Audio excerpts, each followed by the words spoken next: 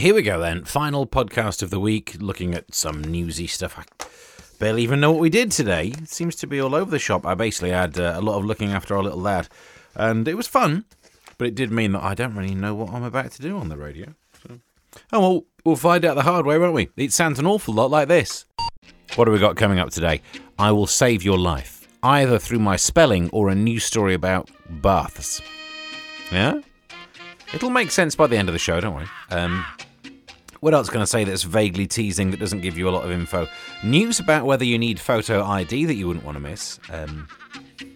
Do you like chips? Bad news for you. These are so vague that it makes you think, I might listen to that. What's he know about chips? And the secret to happiness will be discovered on today's show. I mean, all of that promises way more than I'll deliver, but I think that's how plugging works. Do you do any of this golf, Lark? You know, you've ever heard of golf? Because a golf course is now the first in the world to fit a defibrillator to all of its buggies.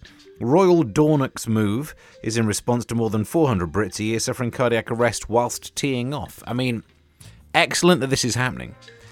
Golf is one of those games where it's all about playing on, isn't it? No matter what happens to the ball. You know, some people are going to try and play the ball, have a heart attack, get the defibrillator. I'm not taking a point down on that, but I don't understand the rules of golf, do I? But you know what I'm trying to say. Here's my thing that dawned on me. I wonder how many more lives would have been saved if a defibrillator was called something that was easier to say. Because some people would be like, he needs a never mind. You know, if it was just called like the jump start. You know, I'm coming up with gold here, and the NHS is not writing this down.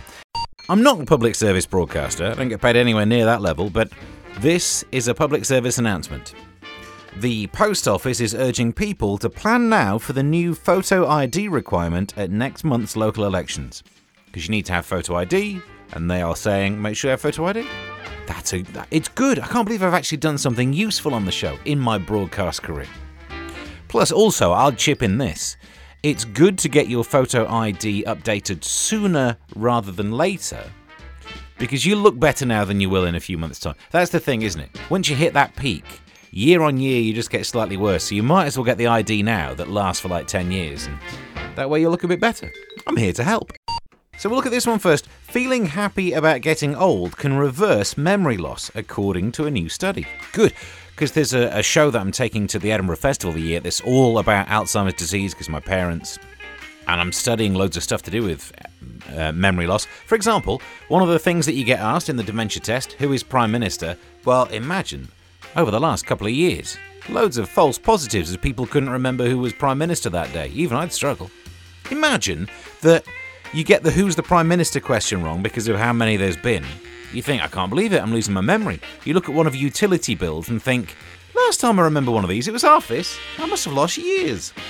Anyway, so apparently, older people with mild cognitive impairment were 30% more likely to improve if they were upbeat. So come on, let's do that on the show today.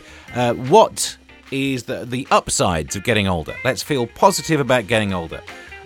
The nation is facing another shortage. Chips, or frozen chips, it says. There's a frozen chip crisis, with experts warning of shortages and soaring prices. Is this because there's not enough potatoes to make the chips, or global warming meaning the frozen part's harder? Let's have a look.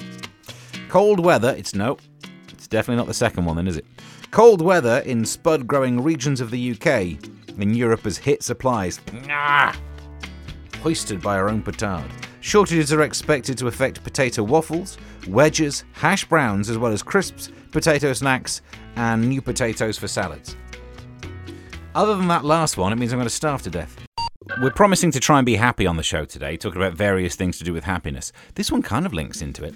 There's a story in the news of a man who says he's cured his own depression by taking ice baths every day.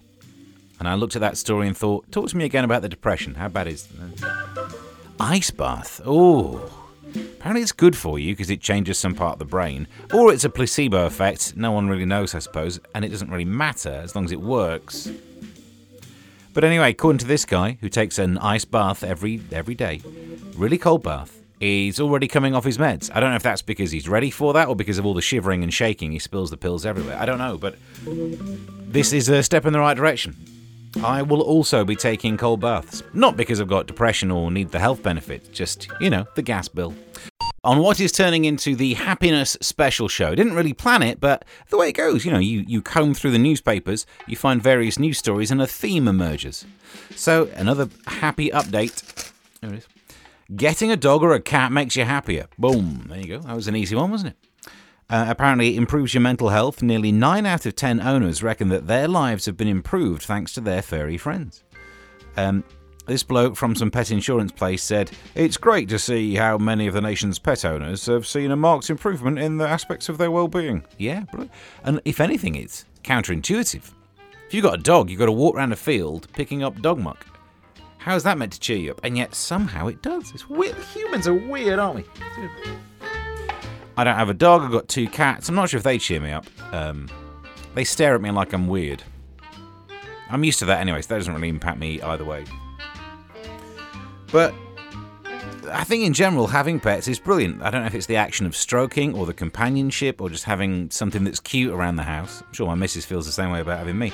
But it's brilliant. So I'm all in favour of it. I mean, I'm not sure how much happier it makes you. It makes you happier for a while until you see the cost of the food these days. Oh, those cats are eating better than I am. The things that make you feel happier as you get older, or the reasons it's good. Let's feel positive about aging, because apparently, if you're positive about getting older, you actually have better cognitive functions. And I could do with some of that.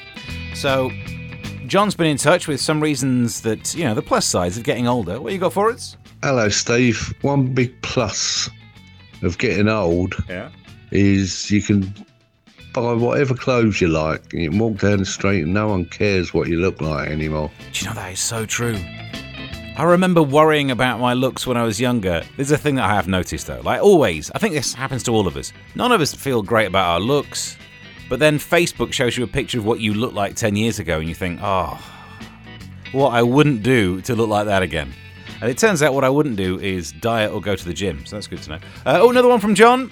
Steve, another plus side of getting old, you don't have to worry about climate change, because you ain't going to be around long enough to worry about it. Is that a plus side? I'm not sure if that's a plus side. It's podcast success.